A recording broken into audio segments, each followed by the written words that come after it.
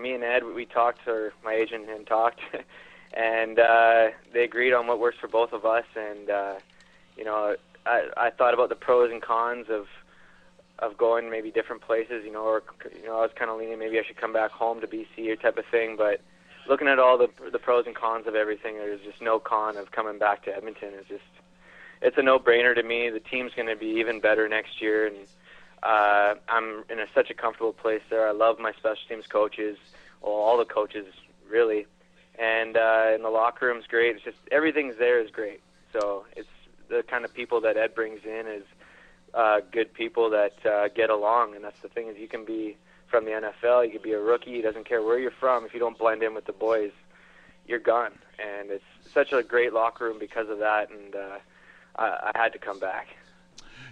When you talk about you loving your coaching staff, and that was such a big story going into the 2016 season. We all know the story about the turnover with the coaching staff and Jason Maas taking over as head coach. What sold you on this coaching staff led by Jason Maas, and more specifically with your special team coaches led by your coordinator, Corey McDermott? I mean, what sold you that, okay, this is the best fit for me?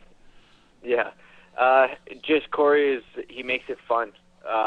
He's stress-free, and I respect him as a coach, but I also respect him as a friend. And he never once put any stress on me. It goes for Dave Jackson as well. Like, there's no stress. They know I'm a veteran, and I think I'm a decent kicker. That they're just gonna let me do my thing, and if I know how to correct my mistakes, and they know that, so they don't really have to say much to me. So. They, for the most part, again, I'm allowed to go play freely. There's no stress on me whatsoever, and that's huge. And they make it fun. And if it's not fun, I'm not going to be playing this game anymore. So, like I've been saying, everything about Edmonton is great, and it makes football fun. And if I'm going to be playing, I want to be there. Training camp's going to be a lot more, I don't know if comfortable is the right word, but I guess familiar is probably the best word. It sounds like all the coaches are coming back, all the coaching staff. So that's got to be a big-time benefit for you, not only for you, but the entire team. Yeah, exactly. And I consider last year a rebuilding year, and look at how good we did. Mm-hmm. And, now people know their roles on the team for the most part. I think most people, the core group of guys are coming back again.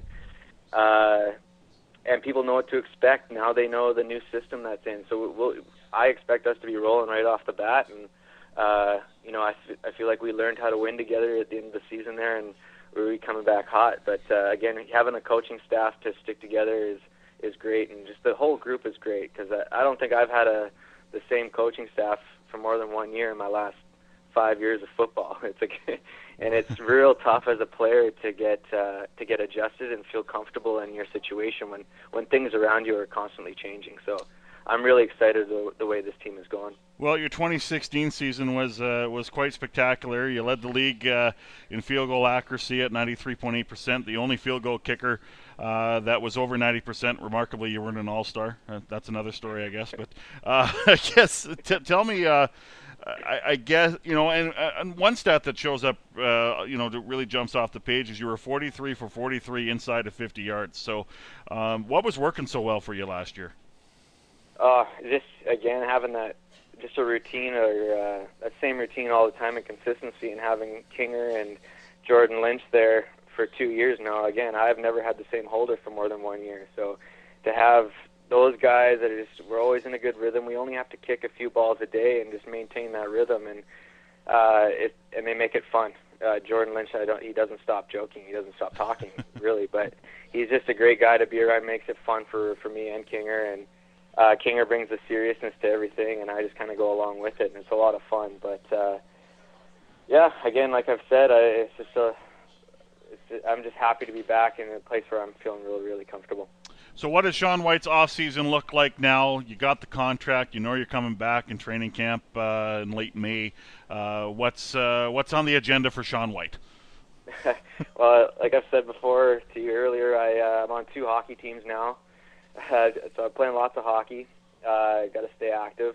I tried the hot yoga last night, and I was a mess. It's hot, man. It's so hot. Like, I already have a sweating problem as it is, and it felt like someone was just running a water bottle off my head. Like I was just pouring. It wasn't a drip; it was a pour onto the floor. It was really gross. but then I'm back to training again too. I started today, and I just want to be bigger and stronger. Obviously, I'm not going to grow any taller, but I can at least get some more muscle on this body and get a little stronger. So, my goal last year was to miss no more than 4 field goals. So I beat that. So now my goal is I want to beat that Sean Fleming record of consecutive field goals, and I want to beat my record of no more than 3 field goals now. So we'll see what happens.